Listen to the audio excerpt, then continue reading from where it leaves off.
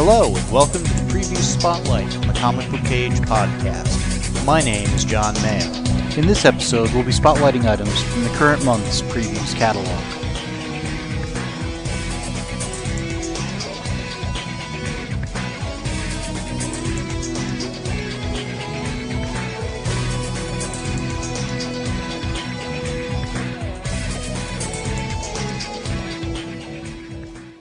This is Preview Spotlight number 183 for the February 2023 solicitations. In this episode, we'll be going over some of the items in the upcoming solicitations that you might find interesting. Now, comics are a pre-order business, so whether we like it or not, it behooves us to take a look at what's going to be offered a couple of months out and let our retailers know so they can order appropriately. Now, these episodes have an open submission policy, and I encourage you to send in clips to promote the comics you love as often as you can. Now, there are thousands of items solicited every month, and it's easy for things to get lost in the shuffle, or just fly beneath your radar. We'll be starting with the DC Connect catalog, followed by the Marvel's Previews catalog, and then working our way through the Diamond Previews catalog. Obviously, we aren't going to go item by item, or page by page, or even publisher by publisher. We're just going to hit the highlights, and those highlights are picked by people like you. So with that, let's get going.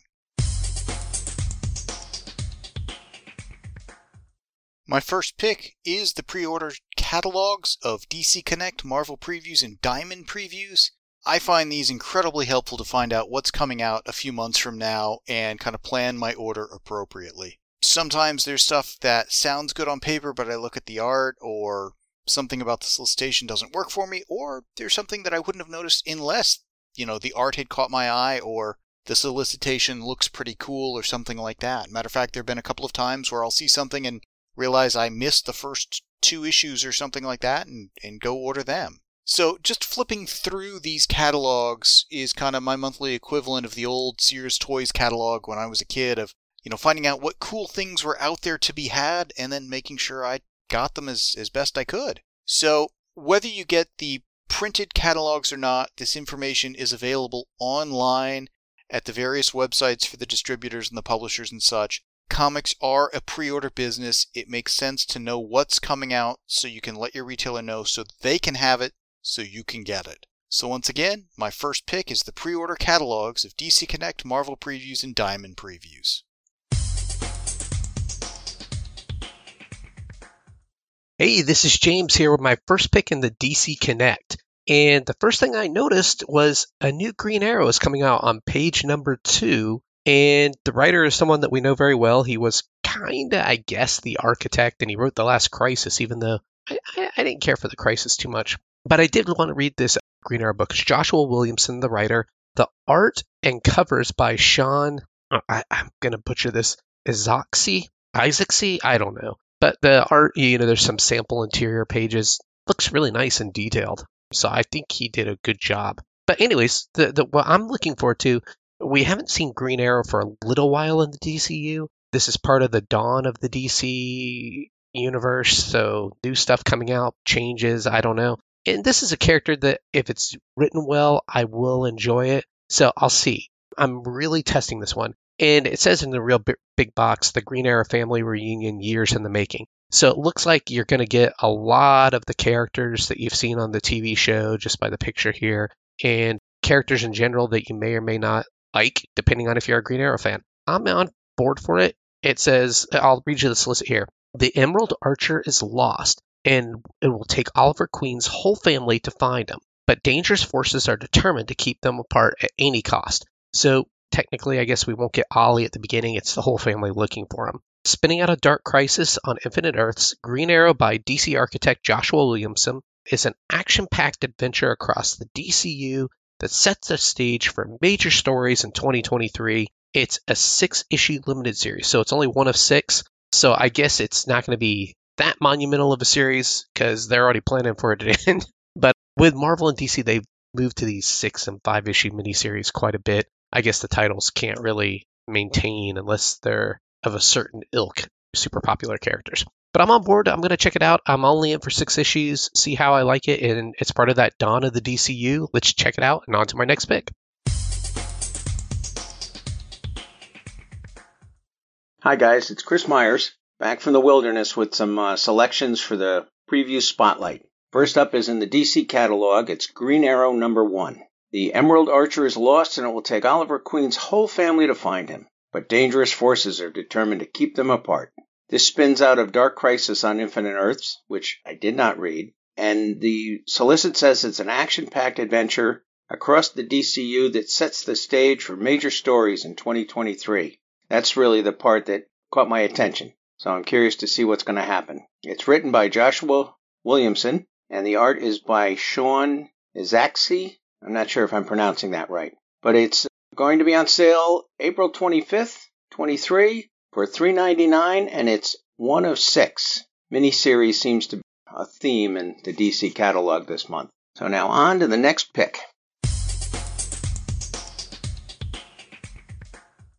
This is Nick with a pick from the DC Connect special catalog.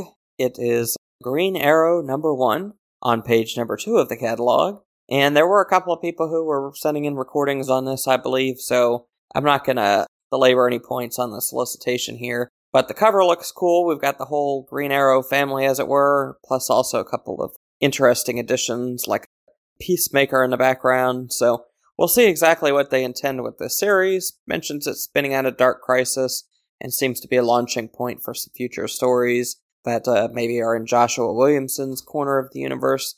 So hopefully these stories are kind of going along symbiotically with everything else in the universe and not tearing it apart with multiple divergent storylines and things. But the preview art looks great. The premise of being a launching point for other things to come, to me, sounds good. And I'm hoping that this is a good miniseries. Hi guys, it's Chris Myers again. Next up in the DC catalog is Superboy, the Man of Tomorrow #1. Connor Kent takes center stage. After the events of Dark Crisis, Connor feels out of place with the rest of the hero community. So he looks to the stars as a place he might be able to call his own and carve out his own path. What lurks in the great unknown?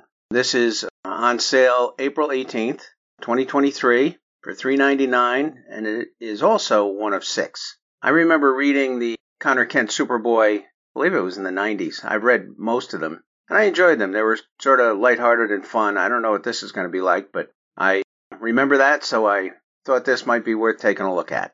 All right, on to the next pick.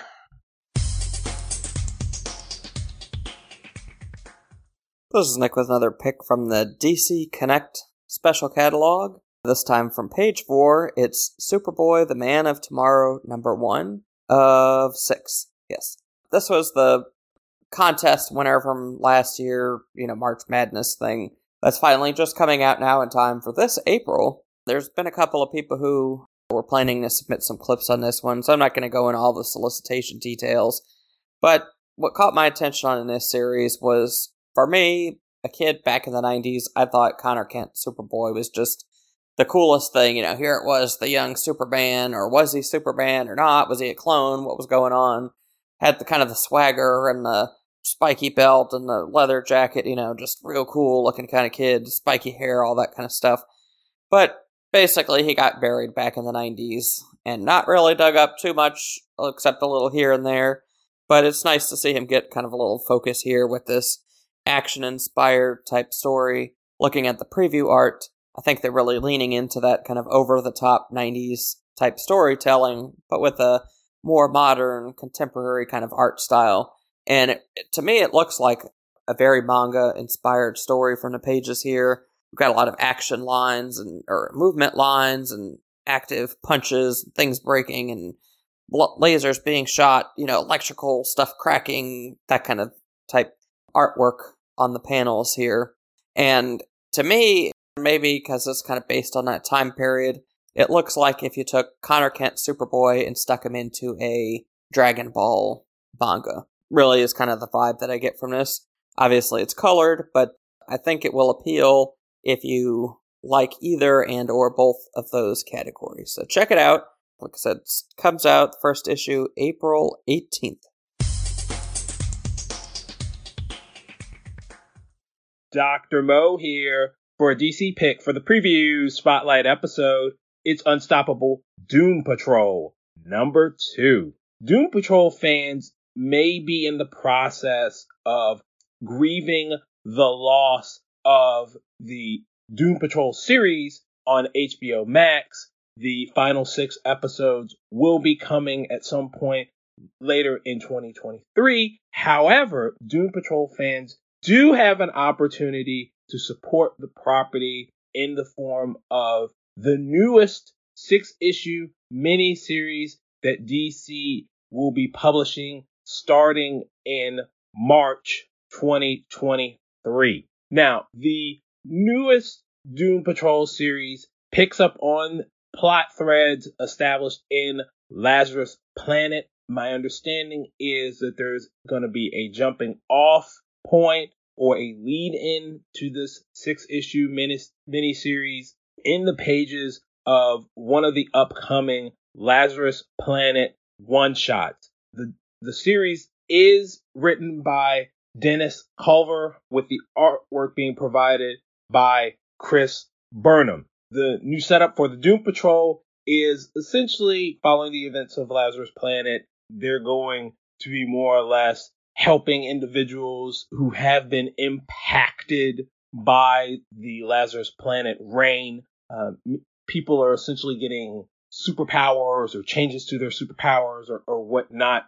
In many ways, this sort of reminds me of the aftermath of the old Invasion event from the late 80s, in which the metagene bomb went off and people got metagene powers, or in the case of some characters, their powers changed. So I think that this is a interesting and a good status quo for Doom Patrol, particularly a Doom Patrol that is going to be immersed in the regular DC continuity, because the most recent Doom Patrol series were part of Gerard Way's Young Animal line and had more or less tangential connections to the main DCU. Now, writer Dennis Culver, he was recently on the podcast Waiting for Doom, in which he talked about how the series, even though it's going to be 6 issues,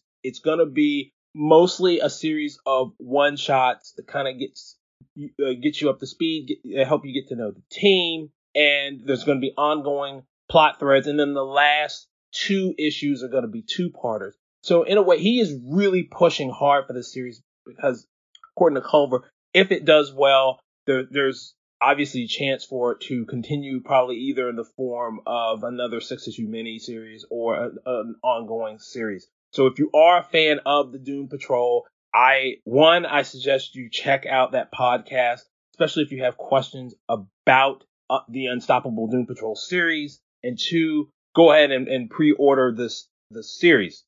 Unstoppable Doom Patrol number 2 can be found on page 9 of DC Connect, and the regular cover costs $3.99. Now, there are several variant covers for this issue, including, my understanding, there's going to be a glow-in-the-dark Negative Man cover. So if you are interested in that cover specifically, that one costs $5.99. The other variant covers will cost $4.99, and again, the regular cover will cost $3.99. Dr. Mo here with a DC pick for the preview spotlight episode. It's Static, Shadows of the Coda, number 3. The first issue in this newest 6-issue Static series recently hit the stands. And after what seemed like a year and a half wait, I was fully ready to be immersed back into the pages of the new Static universe, or as they like to call it, the Static Season 1 universe. Now, this newest series, Shadows of the Coda, is part of Milestone's 30th anniversary celebration. I know it's really hard to imagine that Static and the other Milestone properties are 30 years old, especially considering, roughly 20 years ago, we had a Static animated series on the air. One of the things that I really enjoyed about the first Static miniseries, or Static Season 1, was the artwork by Nicholas Draper Ivey. Nicholas Draper Ivey provides the artwork for this series. In addition, he is co-writing the series with Vita Ayala, who also wrote the Static Season 1 series.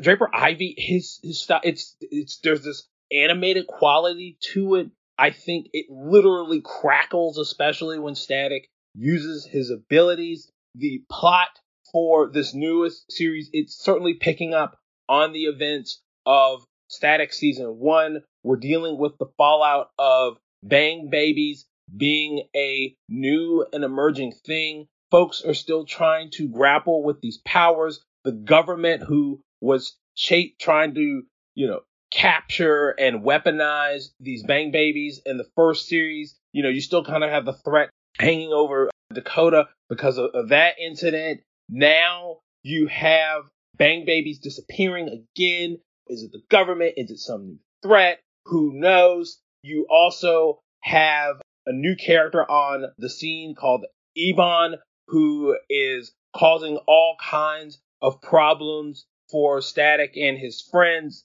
So really, if you are looking for I would probably say this is an all ages book, but it's certainly PG-13. I think that it feels very contemporary. Certainly, when Static came out, in my opinion, he was Milestone's version of Spider-Man, a teenage Spider-Man. I think that still continues and holds up. But Static has always had its own kind of flavor, and this new iteration of Static very much feels like, a Static of the 2020s and whatnot. So if you want to see more Static, I suggest you, one, pick up the first issue of this series, and because I quite honestly think you'll probably be lost if you don't. And then two, I would come back for issue 3. I am certainly looking forward to it. And if you need some additional information on Static, this newest Static series, Comics Beat recently did an interview with the creative team behind the Static Shadows of Dakota series. You can find that on the Beat's website. It was a really good interview. Static Shadows of Dakota number 3 can be found on page 19 of DC Connect. The regular cover costs $3.99. There's like 2 variant covers which cost $4.99 each.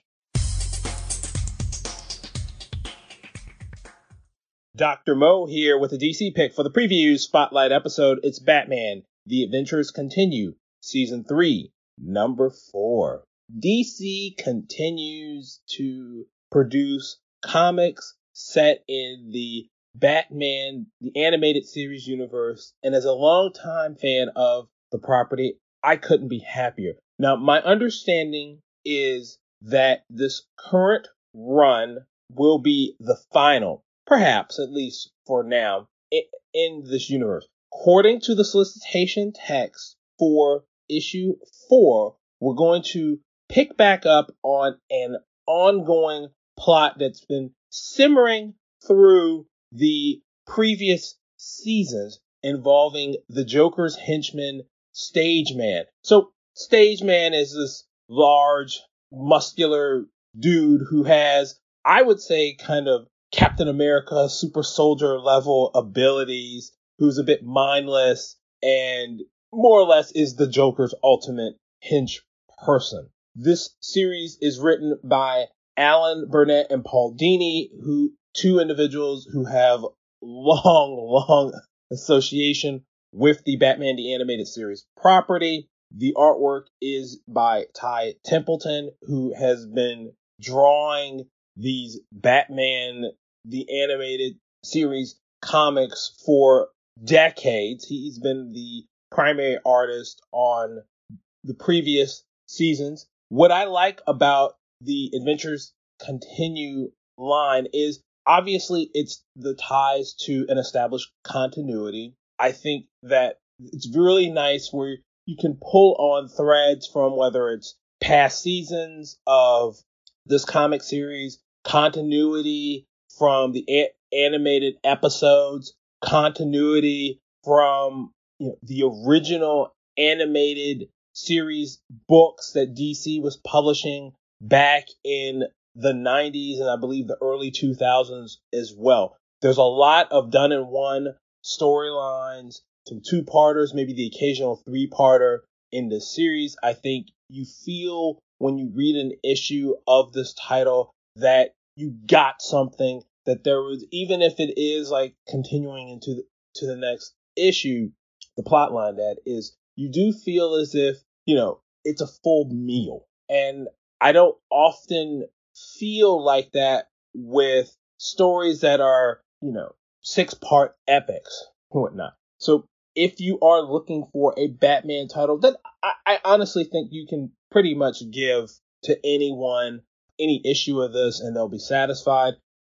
Pick up this title, Batman: The Adventures Continue, Season 3, Number 4, can be found on page 40 of DC Connect, and the regular cover costs $3.99. Variant covers for this, and there's at least 3 of them, cost at least $4.99.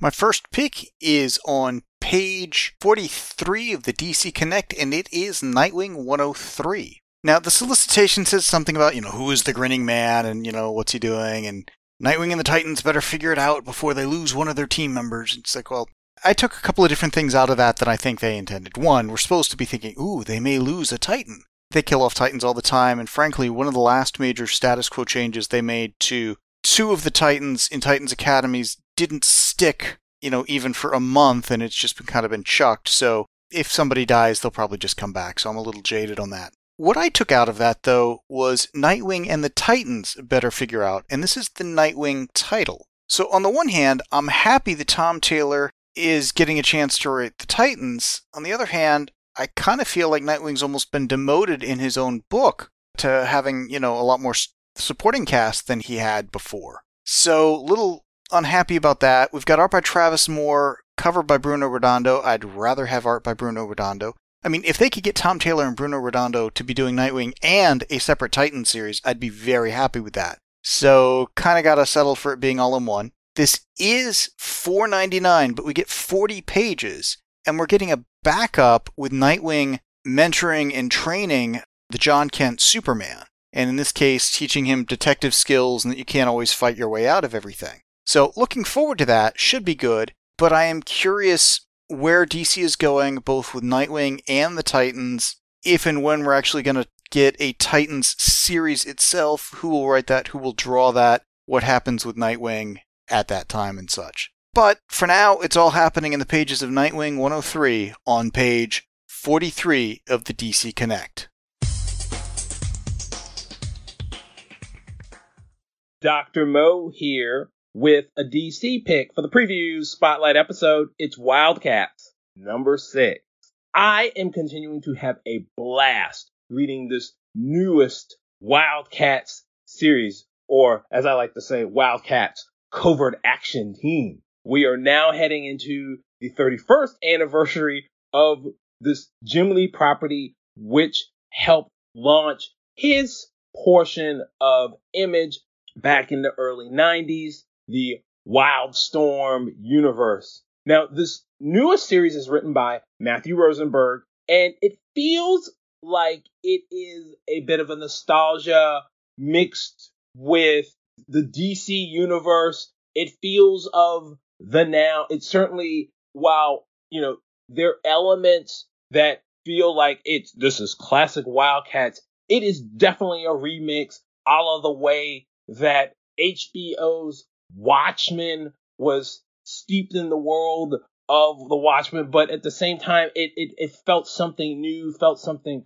different. This Wildcats series not only contains classic characters from the team, your grifters, your zealots, your Spartans, but you've also got some Gen 13 characters in there. You got Deathblow in here. So if you are a fan of the Wildstorm universe, this title is a lot of things. Now, the DC continuity element of him, which I find it's very weird, but at the same time, I'm like, this is not bad, is that they're taking on the Court of Owls, and that's probably been the main threat in this current series. And the Court of Owls at this point is a 10-year-old Batman concept, which I cannot believe. But somehow this notion of these ancient Carabin and Carabin human hybrids taking on these cult of undead assassins, it seems like it works somehow. According to the solicitation text for issue 6, we've got the Wildcats team dealing with the loss of a teammate, new people joining the team, and you still got corporate machinations going on involving Halo. So it's just another day in the lives of the Wildcats. The art is being provided by Steven Segovia, who has been doing the previous issues of the series. Segovia's style very much fits in line with Jim Lee and the other folks who were drawing Wildstorm titles. So it looks like a Wildstorm title, even though Segovia was not drawing any of those books 30 years ago. It looks very nice. The coloring, it's vibrant, it pops. It's a really nice overall package. So if you are a fan of the Wildstorm universe, or certainly you got nostalgia for 90s Image titles or characters, this book is definitely for you. Wildcats number 6 can be found on page 45 of DC Connect, and the regular cover costs $3.99. There's 2 variant covers, which each cost $4.99. Hey guys, Chris Myers again. My last pick in the DC catalog is going to be the Tom Strong Compendium. It's written by Alan Moore, Liam Moore, and Ed Brubaker, and others. The art's by Chris Sprouse, Al Gordon, and Carl Story, and others. This is 952 pages. It's $59.99. It's going to be on sale in May, and it's the complete collection of the Tom Strong series. I think it was in Wildstorm, but I'm not positive. It's 1 through 36, and it's the adventure-filled collection chronicles the exploits of science hero Tom Strong. Together with his family and an entourage of eccentric sidekicks, he protects Millennium City from the villainous Paul Savine and other bizarre threats to the universe. I just thought this was good, fun, pulpy, golden age hero stuff. So I just enjoyed it a lot, and I think it might be worth taking a look at if you're an omnibus or a compendium collector. So on to the next pick. Hey, this is James back with a pick in the Marvel previews. And the first thing that caught my eye was actually the first listed in here, which is not what I would consider a Marvel comic per se. I mean, technically the property is owned by Disney, aka Marvel, but it's Planet of the Apes on page number 2 and 3. Writer is David Walker. David Walker is one of those writers who's a little bit hit or miss for me. He's about 50-50 batter, so I'm going to see how he does with this. And the artist is Dave Wachter. And there's some preview, not really preview art. I guess that is the black and white picture on there. It says interior art from issue 1, so that is preview art. It looks pretty decent, so I'm on board for this. I'm a big Planet of the Apes fan. When I say big Planet of the Apes fan, the modern movies were cool. I did like them, but I harken back and I like the original Planet of the Apes, the movies where I don't know if those were the 70s or 80s or whatever they came out, but I used to watch them when I was a kid. I loved it. I'll never forget, my sister wanted to watch Bewitched on TV, and I wanted to watch Planet of the Apes. And yeah, we got into a big fight over that one. It was a physical melee between my sister and I, but we were little kids 2 years apart. But it says David Walker and Dave Wachter bring Planet of the Apes back to Marvel Comics in spectacular style, hoping it's written well. And it says a new era of apes kicks off with part 1, Devolution, or De-Evolution. It says Devolution, but all right, De-Evolution. The ALZ-113 virus has rampaged across the planet, and humanity is crumbling. While well-meaning researchers hunt for a cure, a fanatical group of humans has their own solution: kill all apes. Peacekeeper Juliana Tobin is one of the few willing to stand against them, but the crisis is spreading, and soon apes will witness the true depths of human cruelty. Eisner-winning writer David F. Walker, who did do Luke Cage, Bitterroot, joins forces with Dave Wachter, who did Iron Fist, Heart of the Dragon, Star Wars, The High Republic, Trail of Shadows, on one of the most beloved sci-fi franchises in history, and I would agree with that. This is an oversized issue, so it's $5, $4.99, but you're getting 40 pages. And I'm interested to see how this does, because I think Planet of the Apes was over at Boom. So now, welcome back to Marvel along with Alien and Predator. Kind of cool. On to my next pick. What's up, guys? It's X-Men Patrick. Yes, I am back, and I am in the Marvel section. We are looking at Planet of the Apes #1. David F. Walker is the writer. Dave Wachter is the artist. And, there's 500 covers because it's a #1. So we're going to look at Planet of the Apes back at Marvel Comics. We don't know how long they're going to have this title, so why not pick up the #1? In the new era of apes kicks off with a part 1 of Devolution. The ALZ-113 virus has rampaged across the planet Earth. Humanity is crumbling. While well-meaning researchers hunt for a cure, a fanatical group of humans have their own solution: kill all apes. Peacemaker Juliana Tobin is one of the few willing to stand against them, but the crisis is spreading. Soon, apes will witness the true depths of human cruelty. Eisner-winning writer, because of Luke Cage and Bitterroot, joins forces with Dave Wachter, Iron Fist, and Star Wars High Republic, one of the most beloved sci-fi franchises in history. 40 pages, $4.99. I love all the newer Planet of the Apes movies. I watched some of the older ones, and as a 30, almost 40-year-old, the older ones don't really catch me as well as the new ones. So if this keeps along the lines of the newer ones, I would love this series. Alright, on to my next pick. Hi guys, it's Chris Myers again. I'm in the Marvel catalog now. I'm looking at Planet of the Apes #1. They're back at Marvel. A new era of apes kicks off with part 1 of Devolution. The ALZ-113 virus has rampaged across the planet Earth and humanity is crumbling. Yeah, that sounds familiar. While well-meaning researchers hunt for a cure, a fanatical group of humans has their own solution: kill all the apes. Peacekeeper Juliana Tobin is one of the few willing to stand against them, but the crisis is spreading. This is written by David Walker with art by Dave Wachter. It's 40 pages, it's $4.99, and I've always enjoyed the Planet of the Apes. I've read a lot of it. I haven't liked everything, but I've liked a lot of it. So I figure this might be worth giving a try. On to the next pick.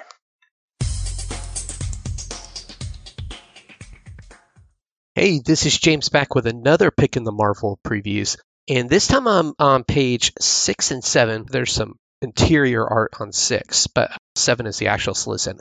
And it's Guardians of the Galaxy #1. Now, the writers, and there's 2 writers, and this is where I'm going to give it a shot, because Guardians of the Galaxy is really, really, really good when it's a good writer and a good artist. It's so-so at best, if it's not. Okay, it's Colin Kelly and Jackson Lansing, and Kev Walker's artist. Kev Walker's a terrific artist, so I'm on board for the art already. Kelly and Lansing have been doing good. When I think back to good Guardian of the Galaxy runs, I think of Abnett and Lanning. They did a whole bunch of cosmic stuff that was just fantastic. It was great. Abnett is not writing this, and maybe he did his time and he doesn't want to revisit this property, and that's fine. But I'm hoping some of the writing magic rubbed off on Lansing, because he was the artist and he's going to be writing this. So I'm hoping for good things. Fingers are crossed. And it says, who are the Guardians of the Galaxy in real big? Guardians of the Galaxy #1. Well, I think we all know because we've seen the movie. So, okay. 1 year ago, the Guardians of the Galaxy were destroyed. I have not been reading it, so I did not know that. Okay, their optimistic future shattered by the betrayal of one of their own. Now they ride the space lanes of the lawless corner of the galaxy, trying to outrun their tragedy. Can they rediscover their heroism and humanity on the bleakest frontier? Can they forgive the failures of their past? Or will they fade into the dark, eternally unforgiven? And then it talks about the writers and $4.99 because it's 40 pages like every first issue, and then it'll go down to $3.99. I'm on board for this. like I said, I didn't like the direction that the Guardians of the Galaxy was going with the previous writers that they had on the book. It just wasn't working for me, so that I didn't even know they had broken up. But they must be bringing them back together because I'm sure there's going to be something, a movie, Disney streaming related that'll tie into this. But like I said, Lansing, please bring that magic that you had with Abnett when you were the artist there, because I love Cosmic Marvel when Cosmic Marvel is good. I was kind of ticked off, not happy with things that happen with the Krees and Skrulls, and like the marginalization of space. And it's there, it's ripe. I mean, yeah, we have mutants in space and that's all cool and everything, but I want the cosmic empires. I like the conflicts between the empires. That's something that I like to read. So I want to see that come back. I'm hoping this book leads us in that direction, and I'm hoping it's good. Like I said, fingers crossed, because of the old artist on a rung that I used to like. But if it's not good, I'll be saying sayonara, I'm out of here. On to my next pick. My next pick is on page 10 of the Marvel Previews. It is Warlock Rebirth number 1 of 5. Now, I'm excited about this because it's written by Ron Marz, art by Ron Lim. These are the guys who did a lot of stuff on the whole Infinity Saga, Quest, I forget what all the various ones were back in the day. So getting that team back together for a Warlock series should be a lot of fun. They're introducing a new, it looks like, female equivalent of Warlock, and it also seems like this is being set back during the time of Warlock and the Infinity Watch. Those were a bunch of fun characters too, so I'm curious about all of this. And Marvel's done pretty well when they've done kind of these retro series by some of the key creators of those properties at that time. So looking forward to that. Once again, that is Warlock Rebirth number 1 of 5 on page 10 of the Marvel Previews.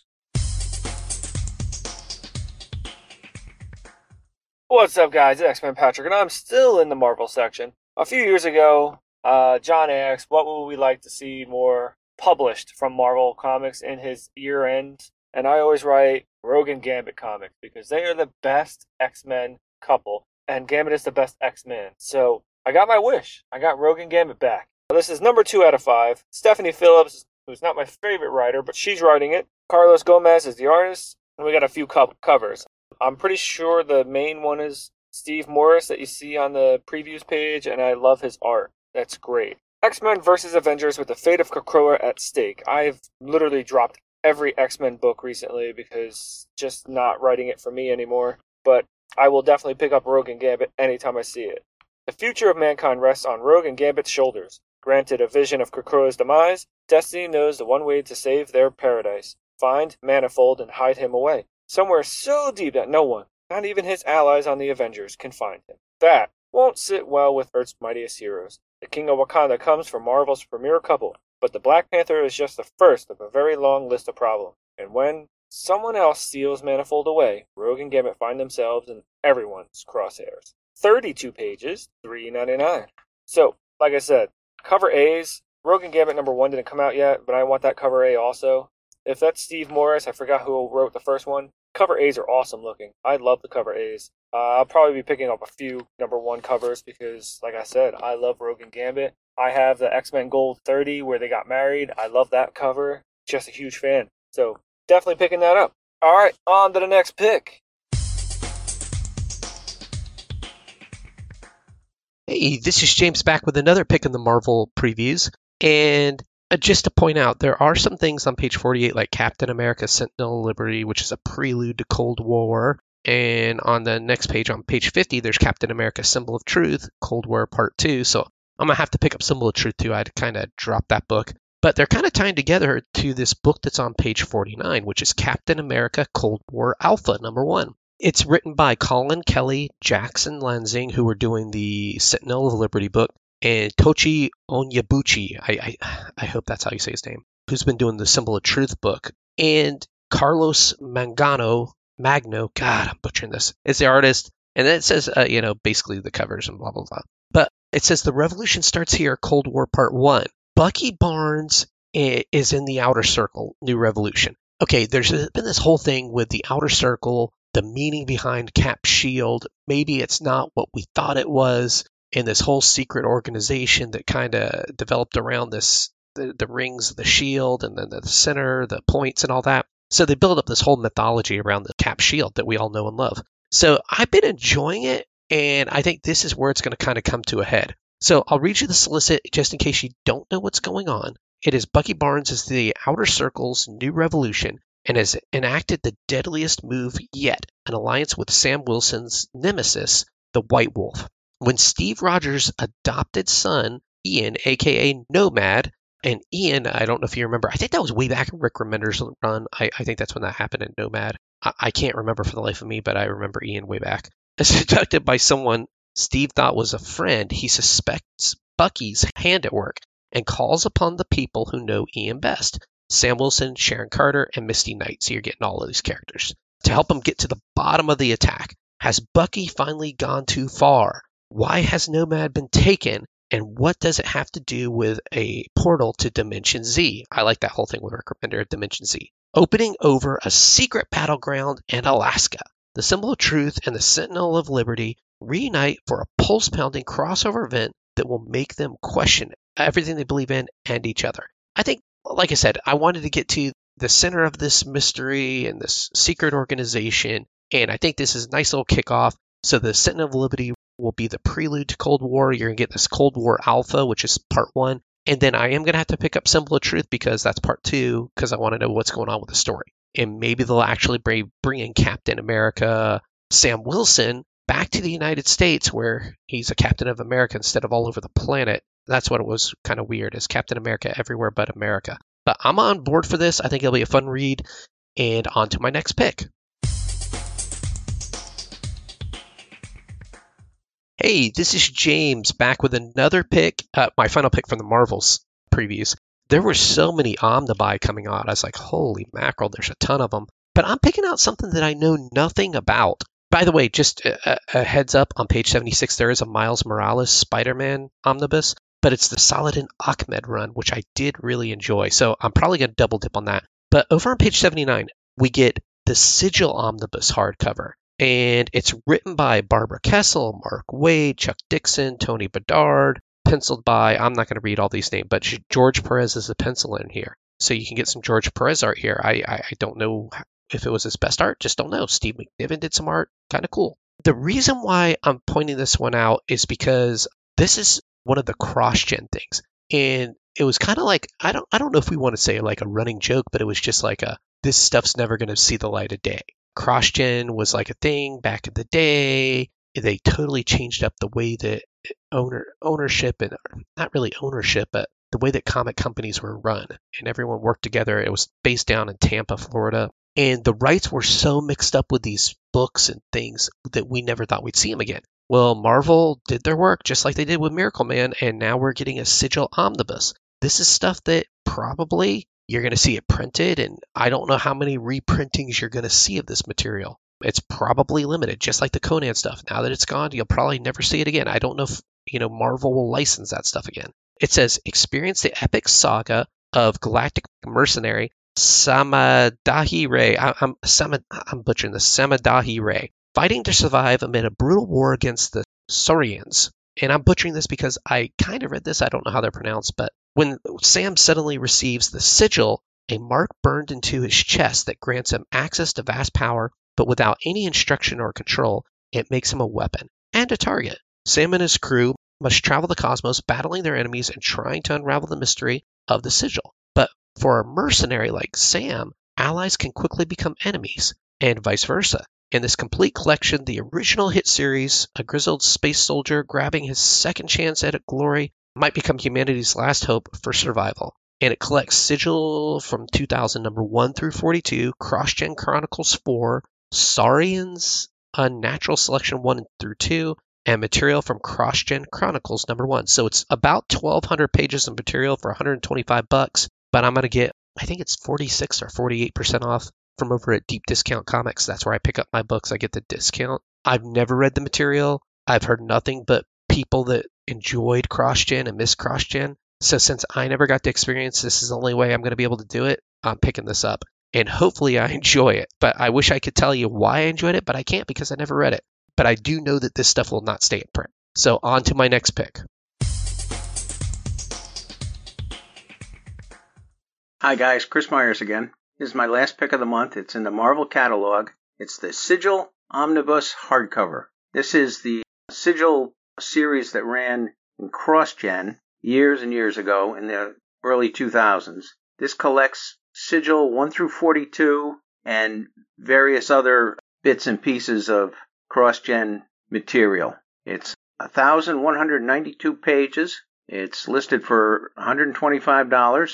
It doesn't tell me when it comes out, but I enjoyed the CrossGen universe. I read a lot of it. I read a lot of Sigil and the different titles. And some of the writers in this are Barbara Kessel, Mark Waid, Chuck Dixon, and Tony Bernard. Can't go wrong there. And some of the artists are Steve McGiven, Paul Pelletier, Eduardo Barreto, Dale Eaglesham, and George Perez. And you certainly can't go wrong there. If you have any fond memories of that universe, you might want to take a look at this and add it to your omnibus collection. So that's it for this month. I'm glad to be back at this. As I said in some other things, the DC Infinite Ultra has gotten me back almost to current, so I can actually look at some things I might be reading in the near future. So I'm glad to be back, and I'm glad that John provides this forum for us doing this. Take care, everybody. Have a good month. This is Nick with a pick from the image section of the main preview catalog, this time from page 42. It's Deep Cuts number 1 of 6, so a mini-series here. Price for this is $5.99, 56 pages.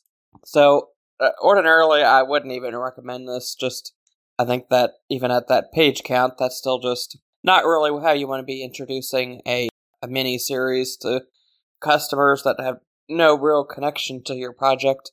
But this is written by Kyle Higgins and Joe Clark, with art by Danilo Beyruth.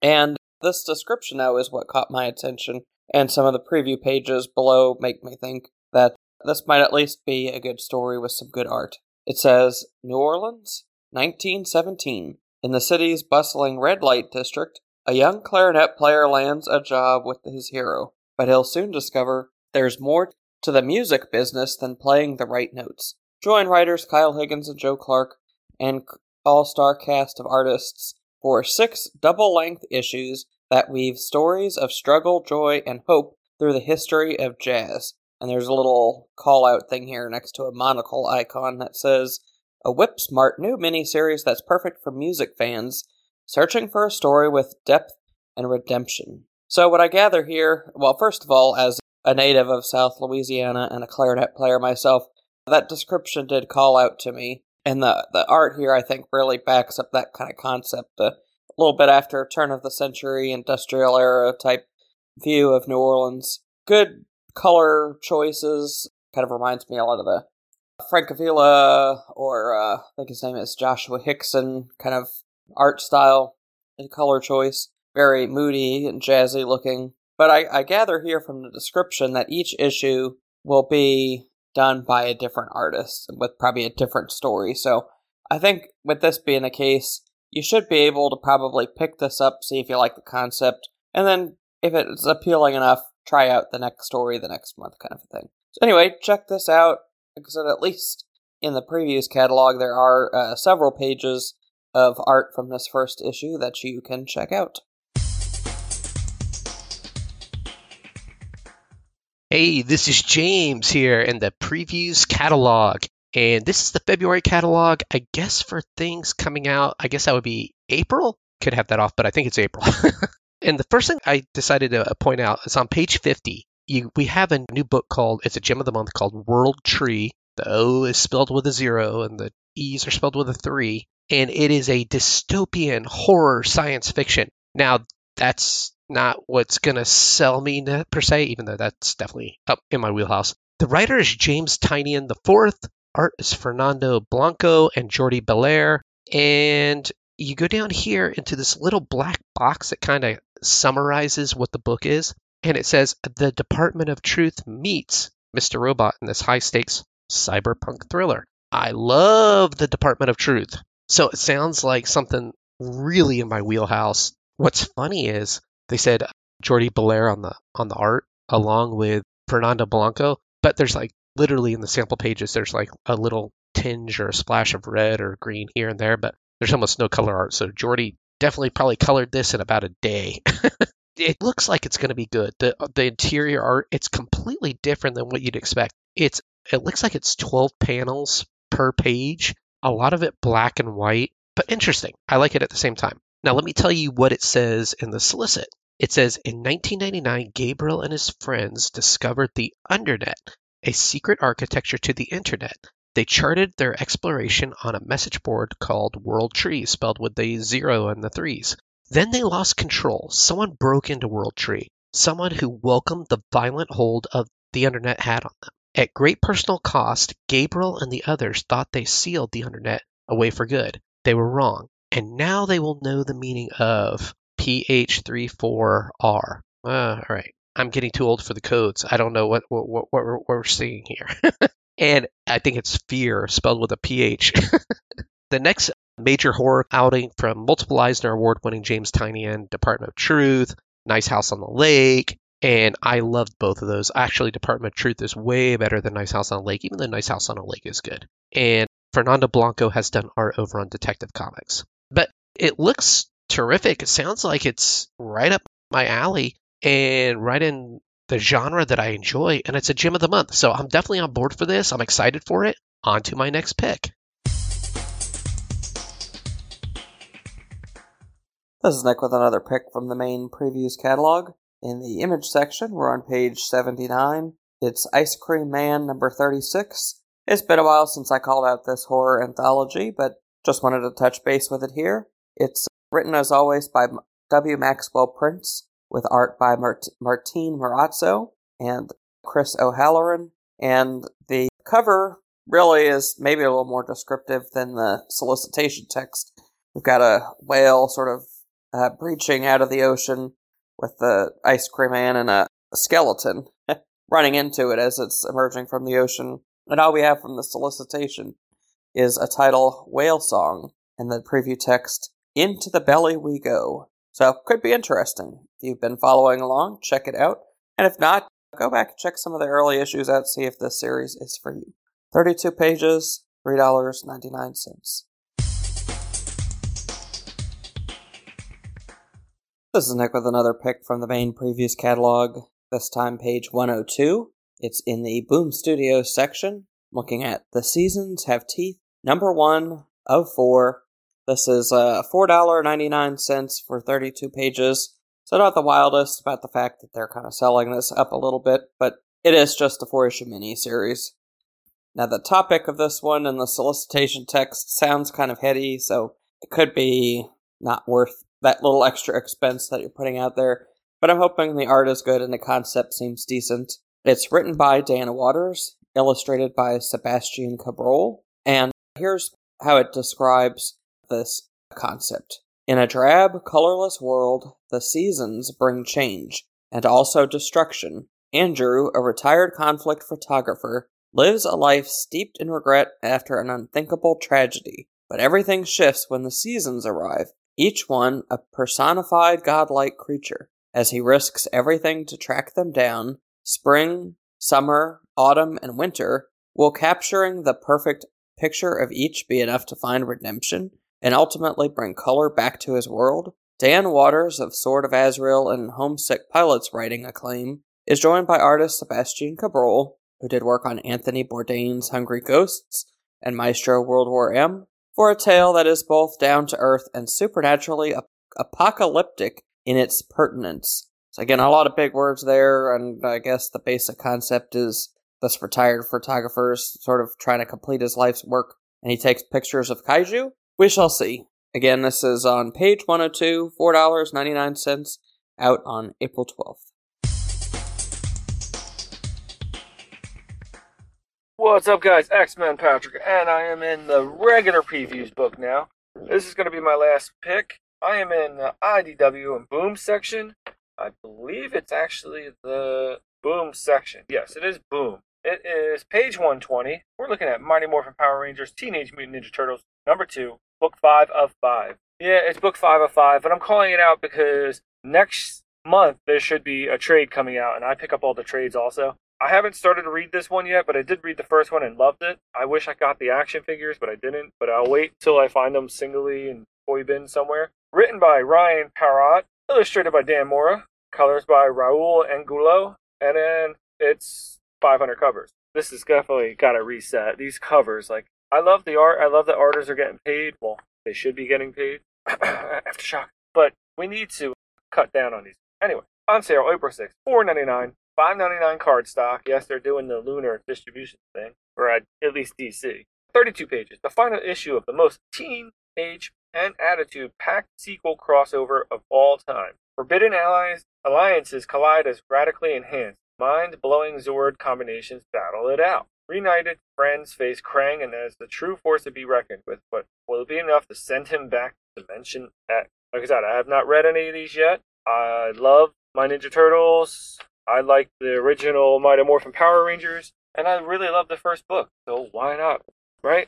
It's awesome. I got all of the Ninja Turtle and Batmans. I'm collecting a lot of the Ninja Turtle from IDW. I'm only missing probably about 20 issues out of the 130, and I have a number 1 from the original Mirage. Ninja Turtles is my jam, so pick it up, read it along with me. See you guys next time. Peace. Hey, this is James back with another pick, and this time I'm on page 160 in the Dark Horse section. Dark Horse, they do print manga, and when they do, typically what they print is really great material. You get a lot of what I would call filler manga in the back. There's some gems there, but Dark Horse really chooses what they think is the best of the best. They did Berserk, they did I Am a Hero, which was like a zombie type tale, and they've also been doing this Blade of the Immortal. And on page 160, we get Blade of the Immortal Deluxe Volume 9. It's a hardcover. You get 680 pages for $50, but it's 40% off through Deep Discount Comics. The Blade of the Immortal is kind of like epitome, the pinnacle of what they call shogun manga, basically shoguns in Japanese times. All the previous deluxe hardcovers are listed here so you can get caught up, but this is the 9th one. And I just think it's terrific. The art in it's terrific. The story's terrific. But I'm going to read you this listed in here. It says, and I butcher these names, Hanatsu's strange crew of Ito Ryo are splintered and fatigued. Habaki Kajimura's group of suicidal Rokidan soldiers is hot on their heels. Paths cross, swords clash, and all the pieces begin to fall into place for a ferocious final battle in this penultimate omnibus collecting Hiroki Samurai's spellbinding masterpiece. So this one collects Blade of the Immortal volumes 26, 27, and 28 that were originally serialized in little tiny takuban. And there'll be one more book, the 10th one, and then this is completed. Like I said, if you want to try out good manga, this is good manga. This is where something that you may want to dip your toes into. And just want to point that one out. On to my next pick.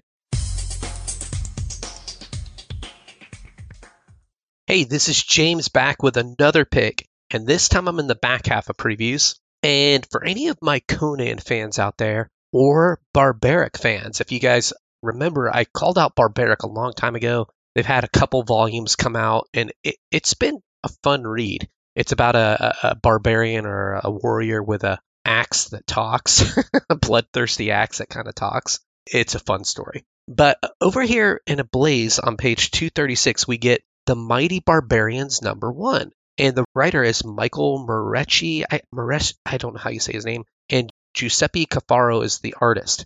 And the reason why I mentioned Barbaric, which is from Vault Comics way later in the book, is this is from the writer of Barbaric. Michael Morecci wrote Barbaric, and he's coming over here to Ablaze with new material. Most of what Ablaze does is translated manga, translated European comics or Asian comics, and they did the translated Conan stuff, the Conan Euro comics, but now they're getting into some original content. So I'm on board for that. Sounds good. If you flip the page from page 236, you get kind of like previews of the characters, an interview with the artist, and you get interior pages. It looks really good. Looks fun. Looks like something if you're a Conan fan, you may enjoy it. Like I said, I haven't read it, so I don't know. Let me tell you what they say in here. It says, they're barbarians. They loot, they plunder, they conquer. That's what they do. And they do it alone. Until now.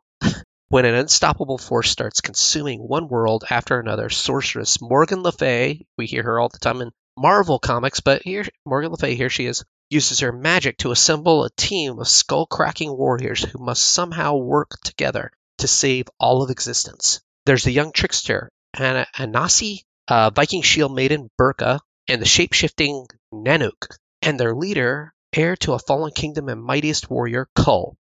Kull the Conqueror. Nice! Though their alliance is uneasy, they will do whatever it takes to cut the heart right out of their mutual enemy, leaving a path to run through everything and everyone that stands in their way. It says, before the Avengers, Justice League, the X-Men, before it all stood the mighty barbarians. Hilarious.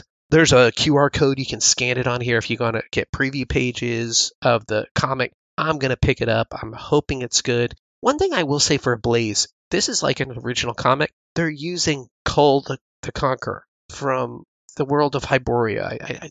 Kull was there. They're using Morgan Le Fay. They're using these characters that Marvel could still be writing Kull. Marvel could still be doing Conan in their comics. They just can't use the words on the cover. So I wish they would, because Blaze is still doing it. But anyways, I'm going to read this on to my next pick.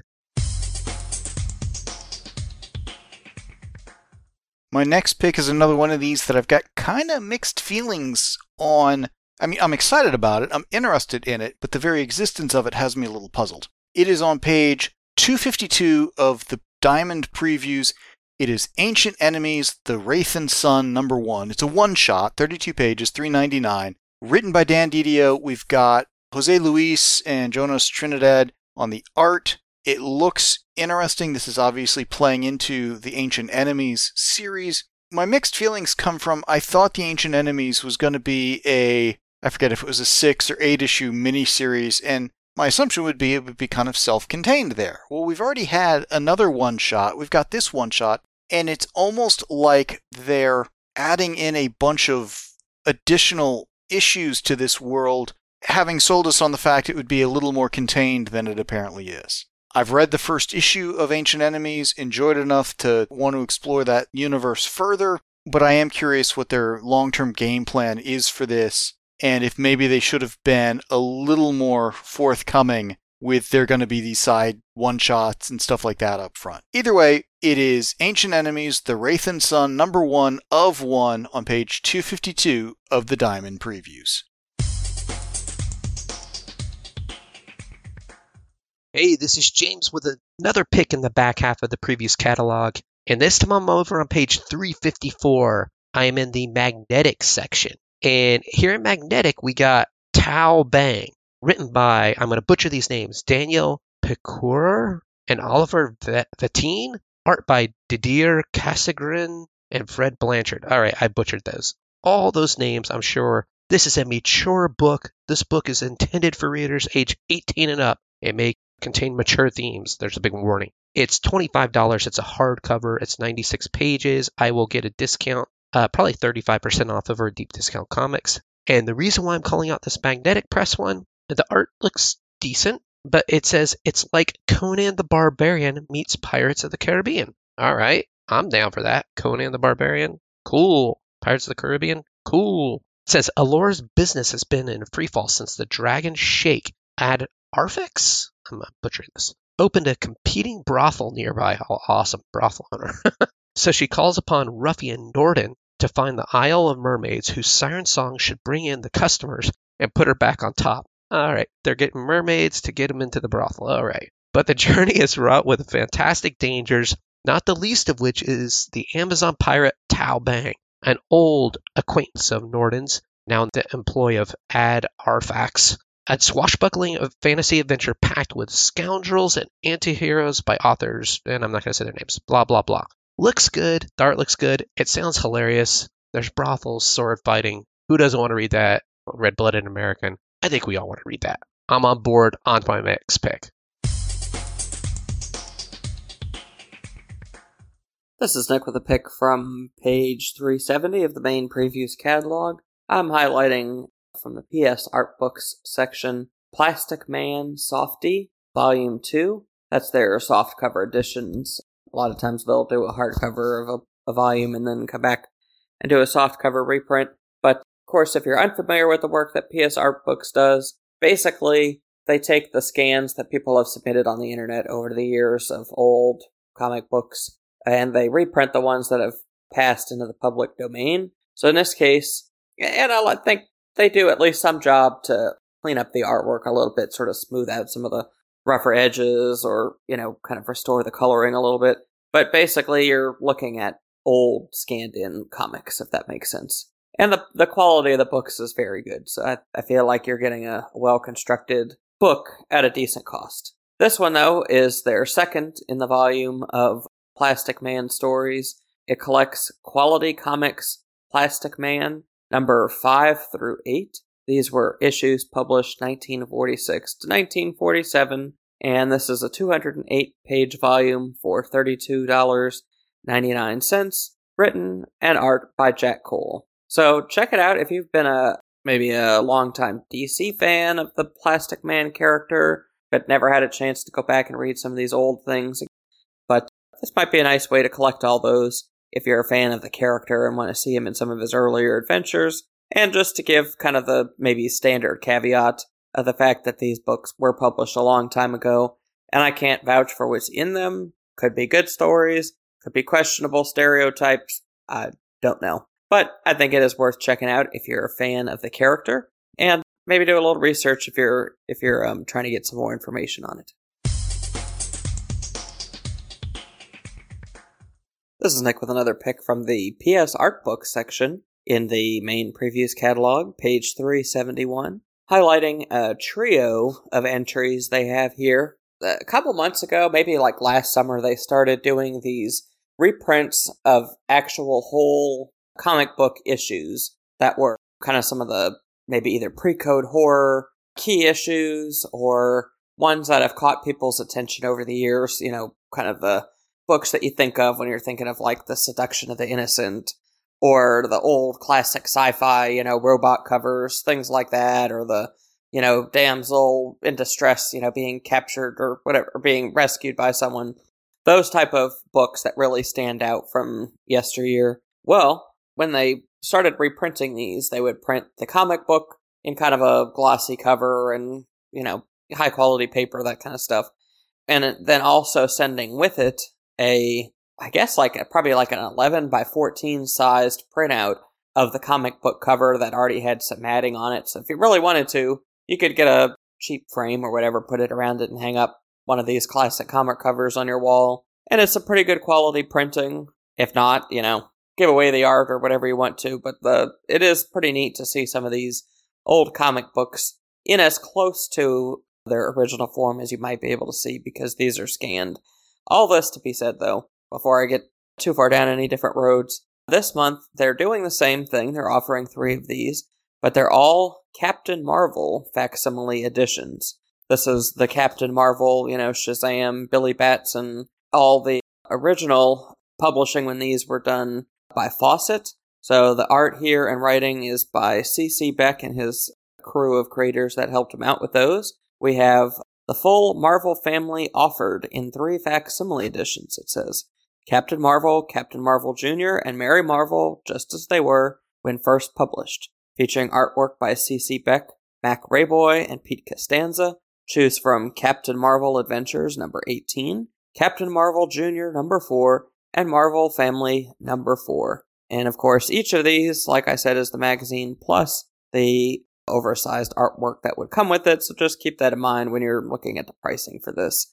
Each one is $15.99, so hopefully you can get a discount on this maybe at your comic store since it's kind of a special purchase, but it says each one of them, or 2 of them, are 68 pages, and the Marvel Family is a 36-page comic book. So check these out if that's interesting to you. I think they're kind of a novelty, and you don't have to pick up all these, but if the Fawcett characters of Captain Marvel were something that inspired you from your childhood or something you've gone back and read, this might be an addition to your comic book collection that you don't want to pass up.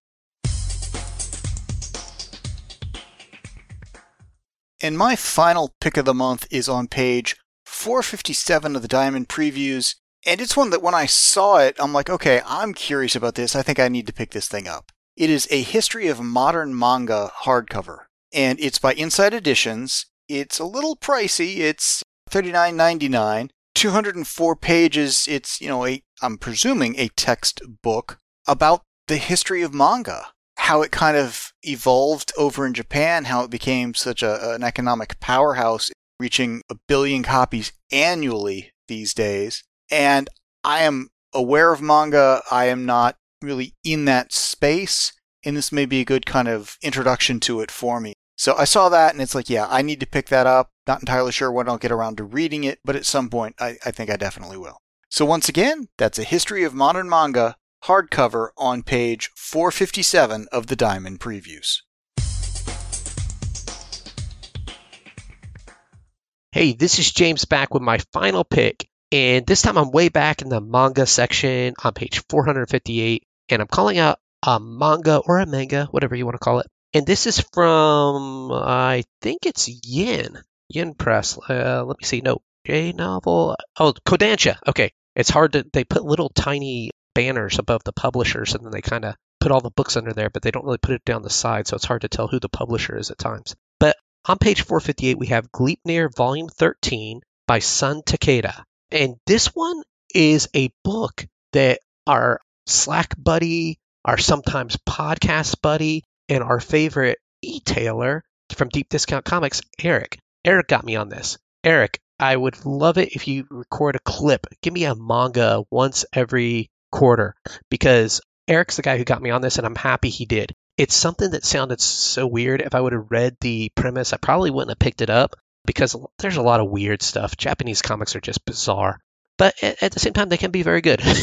But this Gleipnir Volume 13, there's once again some kind of like little bit of a gamification inside here. There's aliens that are in the planet. So these people, they take on personas of creatures.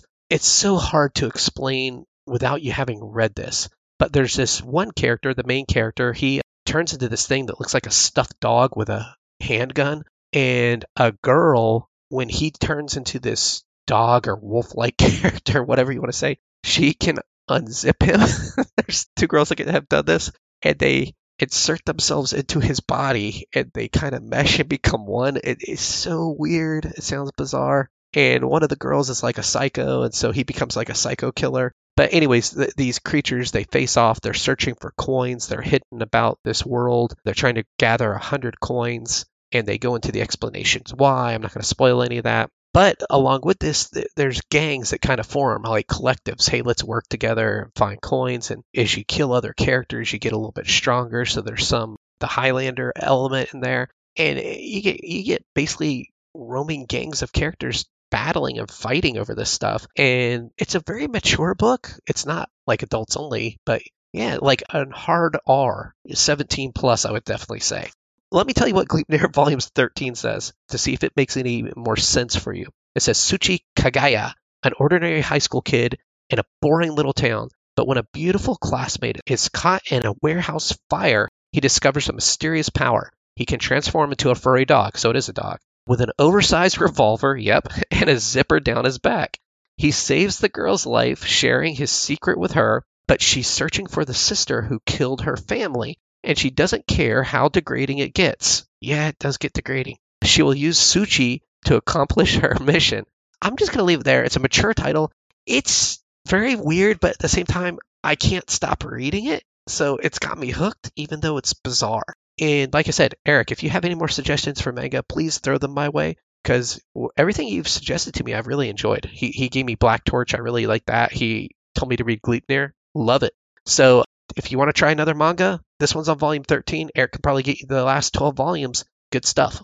And I wanted to say thank you to John for hosting this. Thank you to John for editing this. And I want to thank the people who did send in their clips, because last month we only had like 5 people send in clips. I would love to see 10 people send in clips. The more the merrier. It just, the diversification of voices, it makes it more fun. When it's just like the same 5 people, I really appreciate those people, but I would love to see more of the people on the Slack, or just people in general. You don't have to be on the Slack channel. Just send in a clip, record one on your phone, email it to John and I, the guys at comicbookpage.com, or you can send us a message on the Slack and attach it. Go to the forums, upload it. Just send John a message or me a message, and we'll help you out in any way we can. But it's just literally just take your phone and hit record. There's a recorder on every phone, whether it's Android, iPhone. Just say, hey, I think you should pick this up. It's on page whatever. This is John Smith, blah, done. And that'll make it more cool because I want to hear your voice. Until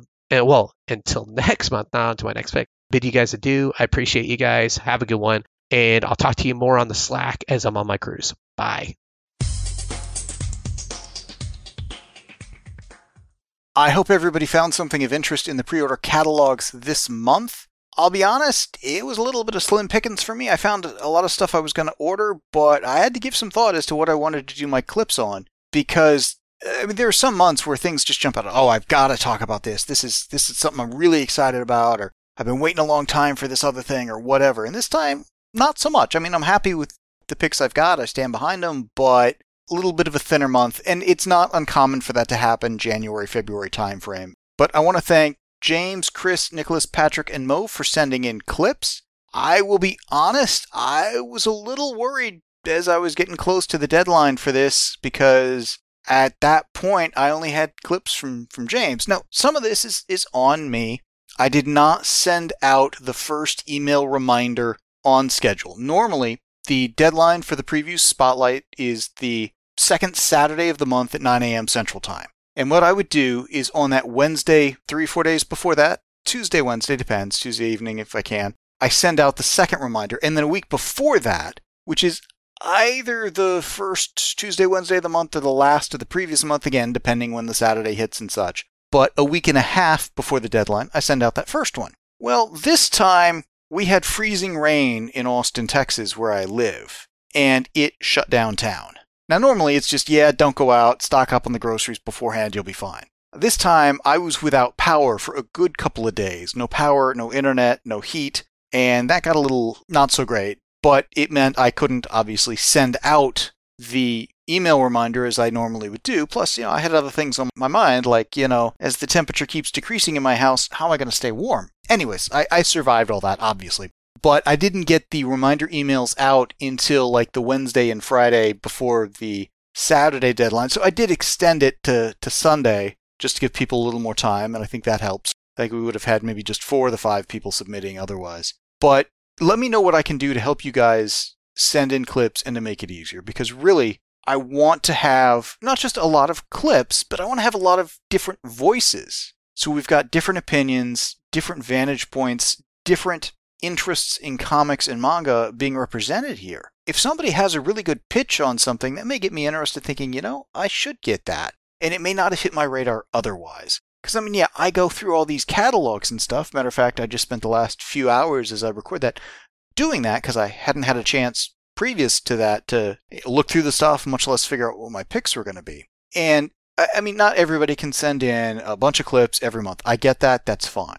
Not everybody can send in a single clip every month. I get that, that's fine. But if you can send in a clip, whether it's once a month, once a quarter, once a year, if enough listeners do that, we'll have a much wider variety of items being discussed from a lot of different angles, and I think that benefits everybody. Because there's a ton of great comics coming out. It's just hard to find what's right for each of us. So I'm trying to crowdsource this with you guys, giving you a chance to get your voice heard, get your taste in comics heard, and help support those comics so they stick around longer. There were a couple of comments on how that Green Arrow series is a 6-issue miniseries. Well, if Green Arrow sold better, it probably would have been an ongoing. Well, okay, great. What can we do about that? Well, we can support the comics we like. Had a couple of clips on Green Arrow. Maybe that helps. Maybe that gets it extended beyond the 6-issue miniseries. Don't know. We'll find out. But we've got an open submission policy for the preview spotlight. Sending in a clip is as easy as recording it on your computer or smartphone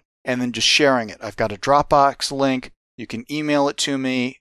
There's a ton of different ways to get it to me. If you need help, email me, reach out on Slack, reach out on the forum. We're trying to make this as easy as we can, and we want to get more people participating just because I think it makes these episodes a lot more fun, a lot more interesting, and a lot more useful for everybody. Once again, the deadline for the preview spotlight is the second Saturday of the month. You can always check the main page of the Comic Book Page website for the latest information on the next deadline, and you can sign up for email reminders if you want them. And again, I try to send those out the 2 Tuesdays before the second Saturday of the month, just so you've got about a week and a half to get thinking about it, and then another reminder a week later, so you've got about a half a week to actually get the clips in if you need it. And again, the earlier you get them in, the less nervous I get about it, because again, this time coming into Friday morning even, all I had was the clips from James, and this would have been a much shorter episode if Chris, Nicholas, Patrick, and Mo hadn't chimed in. And we've got a lot of other people who routinely send in clips, but I mean, life gets in the way for everybody, and like I said, not everyone can send them in every time, but if enough people are sending them in, sporadically and stuff, and that averages out and stuff, then we always have plenty of clips and plenty of different viewpoints every time. And I know I've got way more listeners than are sending in clips. And again, I don't expect everybody to, but anybody who can, it's greatly appreciated. So, like I said, I hope everybody found something of interest in the pre-order catalogs this month. I hope you find stuff next month and you choose to send in a clip. So with that, we'll call it an episode. The show notes and forum for this podcast can be found at www.comicbookpage.com under the podcast and forum sections of the website. Please email us at theguys@comicbookpage.com and let us know what you think of what was discussed in this episode. Thanks for listening.